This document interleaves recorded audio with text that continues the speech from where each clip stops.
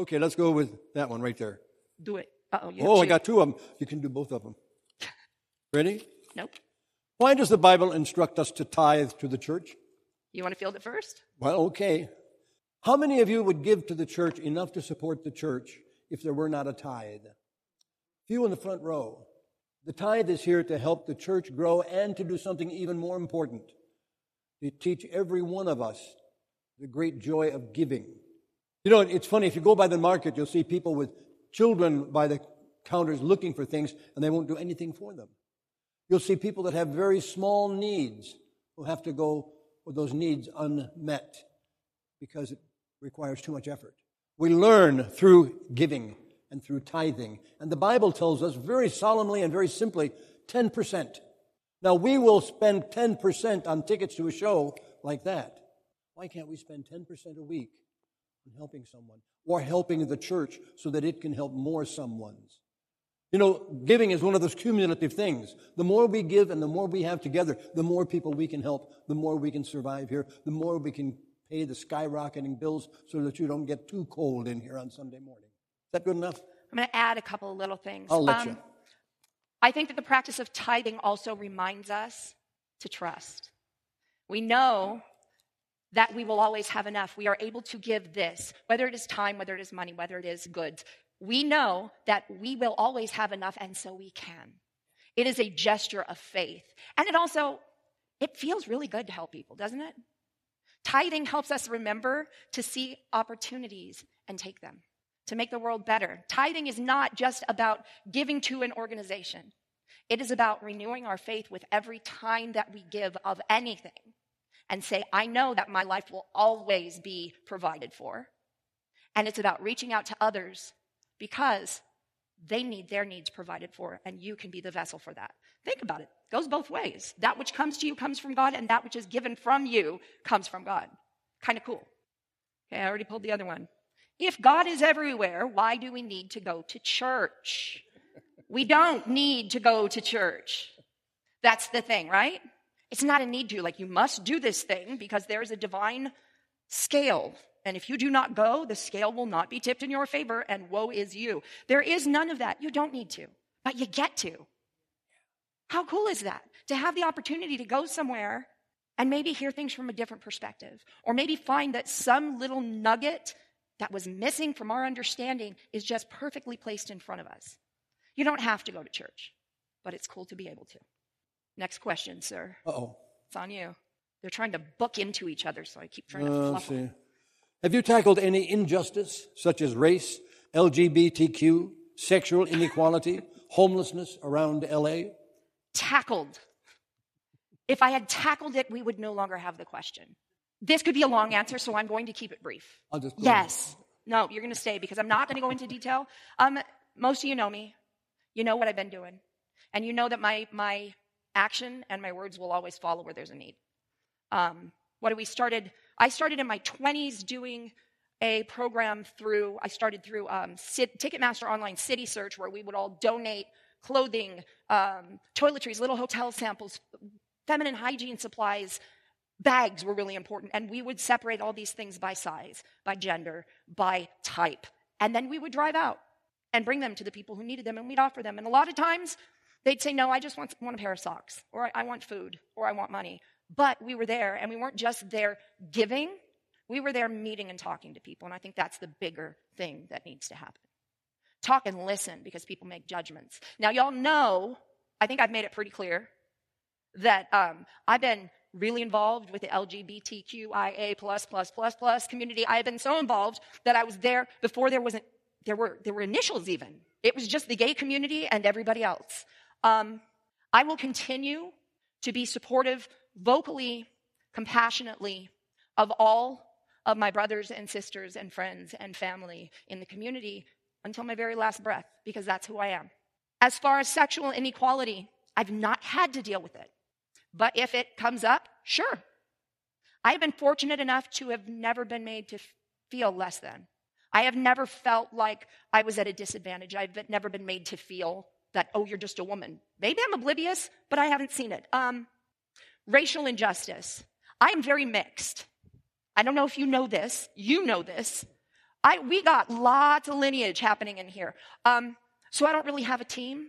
So yes, I'm involved in that awareness as well, because I think what all this question comes down to, these are all injustices based on the opinions of others, right? With the exception of homelessness, which again also depends on the opinions of others.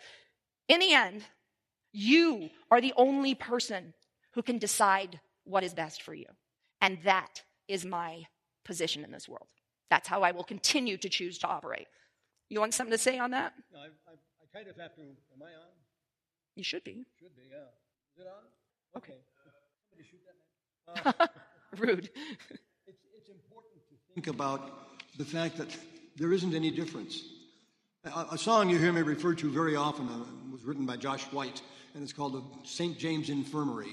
And the last line of the song is, well, not counting the chorus, every man, everywhere is the same when he's got his skin off. And I offer that to you this morning as an unexpected gift. Every man, everywhere is the same when he's got his skin off. There is no, well, I can give it to you because please is good. I can give it to you, but I'm not giving to you. Everybody's the same. If we gave to each other, how much poverty would there be in the world? If we worked together, we might get rations that were sparing at some times, but we could help each other. And the look of gratitude on the children's faces and those of older people and everybody in between is worth that little bit of effort. Just have to do this so often. I know. But we have so many, we got to keep chugging through. We actually had quite a list. If God is everywhere, why can't he or she just know what we want or need? I'm going to tackle this head on. Okay, if someone is looking, if God is everywhere, why can't he or she just know what we want or need? Okay, so let's look at it from an external deity perspective, okay? You have to send the right message. That begins right here in your thoughts. God cannot know what you need if you are saying, I'm sick, instead of, I wish to be well. God cannot know what you want or need if you're saying, I don't have enough, instead of, I want more to come. You have to send the right signals because God, whether an external being or an omnipresent force, divine law, only responds to the signals we give. So when we are expressing lack or disease or malcontent or pain of any kind, anything negative, if we are focusing on the negative and not the positive, we are telling that divine law, that divine force, that God, that spirit, we are saying, this is what I have, see? We're not saying, I want something different. So look at the solution so that God can hear what you want. That's my take. Does that make sense? Was I obtuse? No? Okay. All right, I get to pick this one. I'm a cute. From the husband in the front row. No, you're a cute. Oh, this is good. Which do you prefer, meditation, treatment, or prayer, and why? Take it away, sir. What's the difference? Exactly. That's all I can say about that. No matter what you think is right, pray, treat, affirm. Yep. And for me, I think meditation, treatment, and prayer, it's the same thing. Yeah. It's all the same thing. But the key is here. Utilize them all. Yeah. Vision boards. Paint the picture, write the story, sing the song, tell the verse. Do it all, because when you bring them all together, when you express that desire, when you express your gratitude along with that desire, everything just rushes forward faster and faster and faster. And if you practice that way, it becomes undeniable, absolutely irrefutable, because you're able to see consistently as you do this, the good comes, the change comes, the betterment happens. So yes, all of the above. And when you're doing it, feel, you don't have to put this out there, just feel the love that you feel between you and that person, that child, that animal, that gentle caring. Oh, I liked this one. How have you worked with your ego for transformation? Well, I have no ego. Oh, I'm scared away. You take that ball and run with it, honey. Let your ego work for the best in you and in those around you. You cannot help saying I. It's one of those things we're given to grow with. Let that I that you are saying have a couple of words behind it that are L-O-V-E space Y-O-U. Let us love with each other. Let us reach out from that ego, that place of growth, and help every other person. Have you ever noticed what happens with you if you are with someone or not, and you're thinking about them or you're thinking about something for them, and all of a sudden you get the most happy feeling, Yeah, I see some heads nodding. Well, that's that ego reaching out in this incredibly energetic universe to send energy to someone else. And that someone else starts with God and comes back down to here. Be a servant. Be a grower. Become. I gave you guys in your programs one of my most powerful tools for this. I shared it with the Science of Mind group last week, and I fixed the typo, Science of Mind people. So you now have a copy with the right word in there. That daily inventory sheet that's in there was, for me, the most powerful tool for shutting the ego down that I've ever encountered. Step one was to really teach myself that it's not I, that it's we. So every time I got upset with somebody and I caught it, righteous indignation, no. I immediately make the conscious choice to say, I'm not going to look at this thing that has me upset. I'm going to look at the emotions of the people who are receiving this. As soon as you shift from anger to compassion, your ego has just been checked.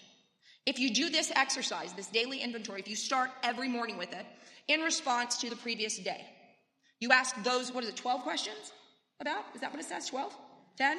Ask those 10 questions every morning and write them down. Save them, because they're really important to look back.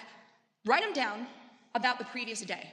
Follow through with actions like revealing the information you should have told someone or apologizing to somebody, and then do it the next day. You will find that suddenly the way you move through the world is different.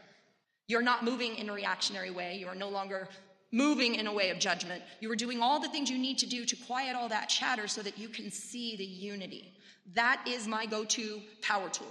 If anytime somebody asks me a spiritual question, 90% of the time, that form right there is the answer to the root of it. I'll throw you something with that, too. One of the things that you'll read a lot of in the New Thought books, God in man, as man, is man. Mm-hmm. May I tell you to start out, God in me, as me, is me. Now make it happen. I get to reach you. Take another one. In the sermon about treatment, you said to ask and then let it go. I keep thinking of what I prayed for. How can I let it go? Get up and do something. And so it is. Now let me go do something else. Go get a drink of water. Don't look at what you have to do. Do it to that point. Release it. Let it go. Remember, the last step of a spiritual mind treatment is release. Release it. Let it go. Let it go forth to do its good. I know that it's hard to quiet the mind, though, when you do that, right? It's like you've prayed for this thing that you're worried about, and pop, it comes right back in. So, this is how I handle it. I can only speak from my experience. When that thought goes, I've got to take it, this has to be dealt with. I think of the thing and go, and immediately catch yourself, this is my concern, and I'm confident that this is, you reinforce the prayer. So once you have caught that thought slipping in there, and you know that you haven't released it, you immediately turn it right back out. Say, for example, I'm going to use you, poor Gina, I'm so sorry. Gina's been looking for an apartment, and she has been looking and not finding one at a price that she would like. And she was catching herself saying, yeah, but I can't. And so we started with a little mantra that she wrote down. It was, miracles do happen, and mine is on its way, gaining momentum with every moment. And she wrote it down, and every time she would catch herself worrying about an apartment coming, she says that. And more leads have been falling into place. And it's coming. That's how you quiet your mind and let it go. Let it go by coming back and letting it go again. And you have to keep doing it. Diligence. Erase, erase, erase. Remember that? Let yourself have only the good thoughts. Got another one.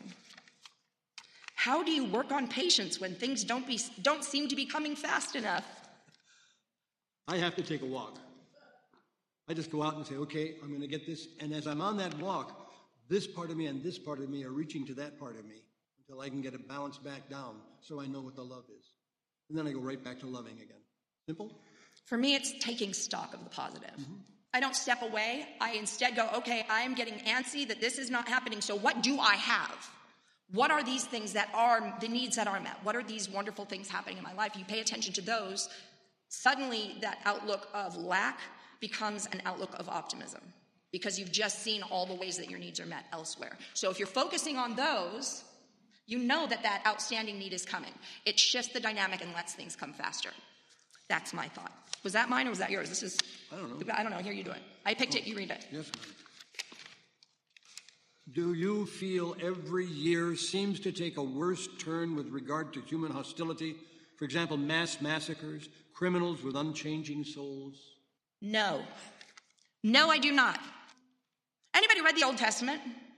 It's pretty scary stuff, huh? There was a whole lot of, massacres and criminal behavior and absolutely heinous, alarming, dreadful thoughts. These things happened. And it's no shock that they continue to happen. The only difference now is that we're more aware of it. We're better connected so we can spread the gossip around more. This stuff was happening all over the world all the time. We just know about it now more. The key is, what do we do with that information we receive? Do we, and I'm going to bring it up again just because it flows, do we say, that's awful and I'm going to fight for peace? Anybody hear that phrase and make your eye twitch a little bit? You don't fight for peace. So if you take that information of these scary things that have happened and you get angry, you're feeding that collective anger. So choose instead to send that compassion, to send that love, to send that, I don't know what made you do this, but I know that you are part of the oneness that is our existence. And I may not get you, but I'm sorry you're struggling. It reframes everything, right? I'm sorry you're struggling. I don't know what your struggle is, but I'm sorry you're feeling those feelings that made you behave that way.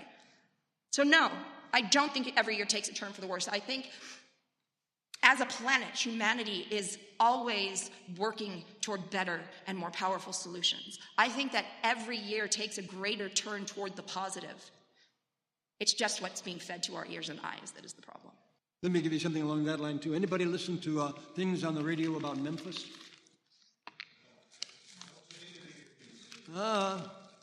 That's what we think, but what has been powerful in Memphis, if you remember other, unfortunately, mass killings lately in the United States, we can remember back to when people robbed everybody else and stole from everyone and purged the streets and killed each other.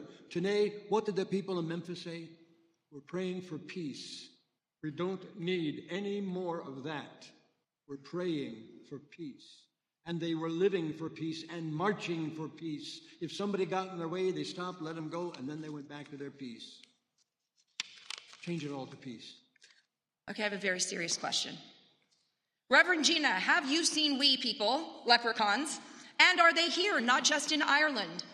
I've never seen a leprechaun that I know of, but I do have a fae story, and I will tell it to you another time. I do believe that they are here and everywhere else, and I do believe they are real. We believe that thoughts are things, right? Right? So, for hundreds of years, people have believed in wee people all across the world. All different cultures have stories of them. So, I would be a doubter of faith if I did not believe. Thoughts are things, people, they are real, and they are here. Now, you'll see me for the story some other time. Pick one. It's a cool story. Yeah, the Minihuni have been around for a long time. Speaking from your highest sense of self, explain who you are when you say, I am. I said it a while ago. God in me, as me, is me.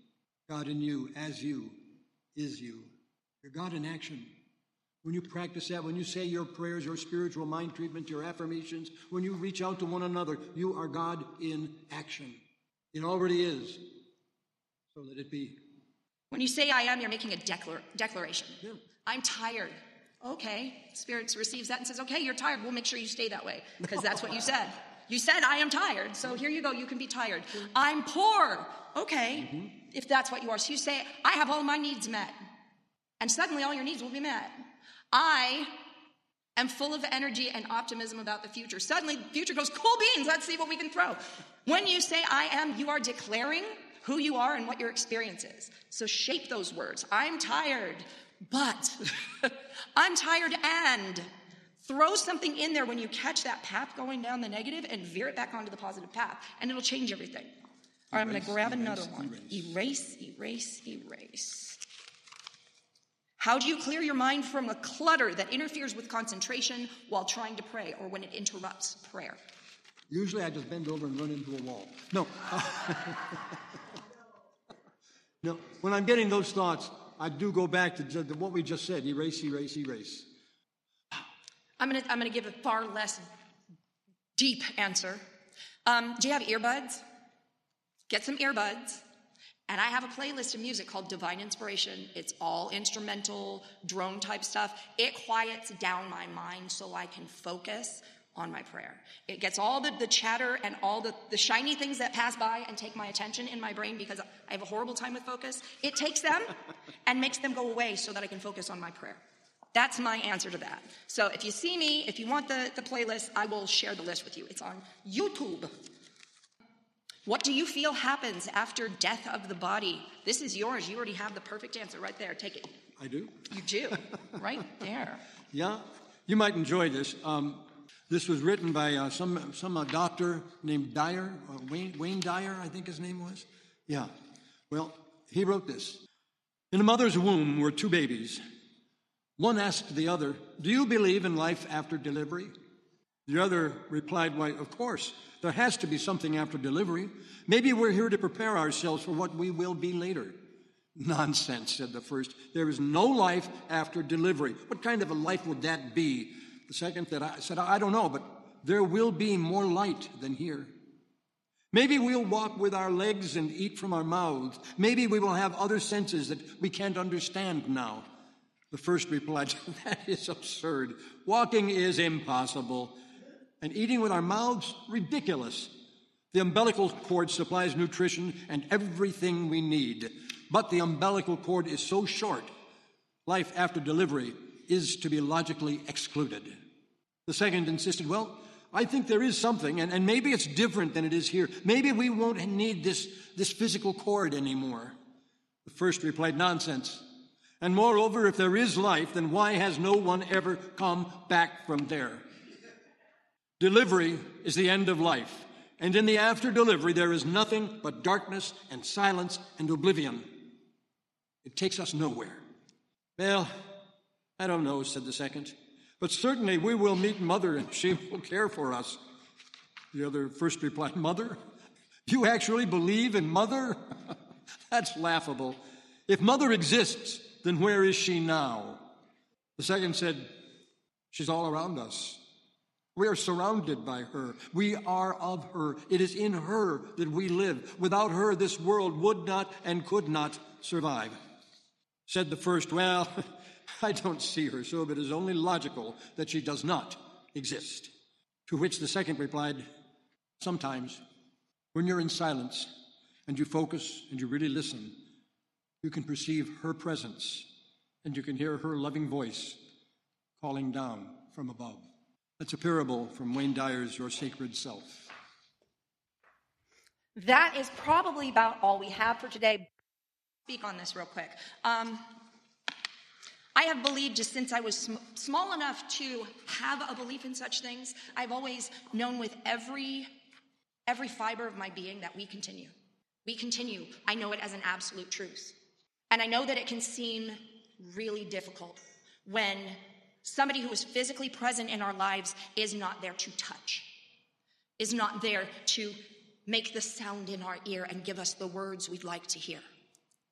And I think that is where we struggle. It is not that the person is gone, it's that their physical presence is gone. I had an interesting thing happen with a member of our congregation about a year and a half ago, maybe a little longer.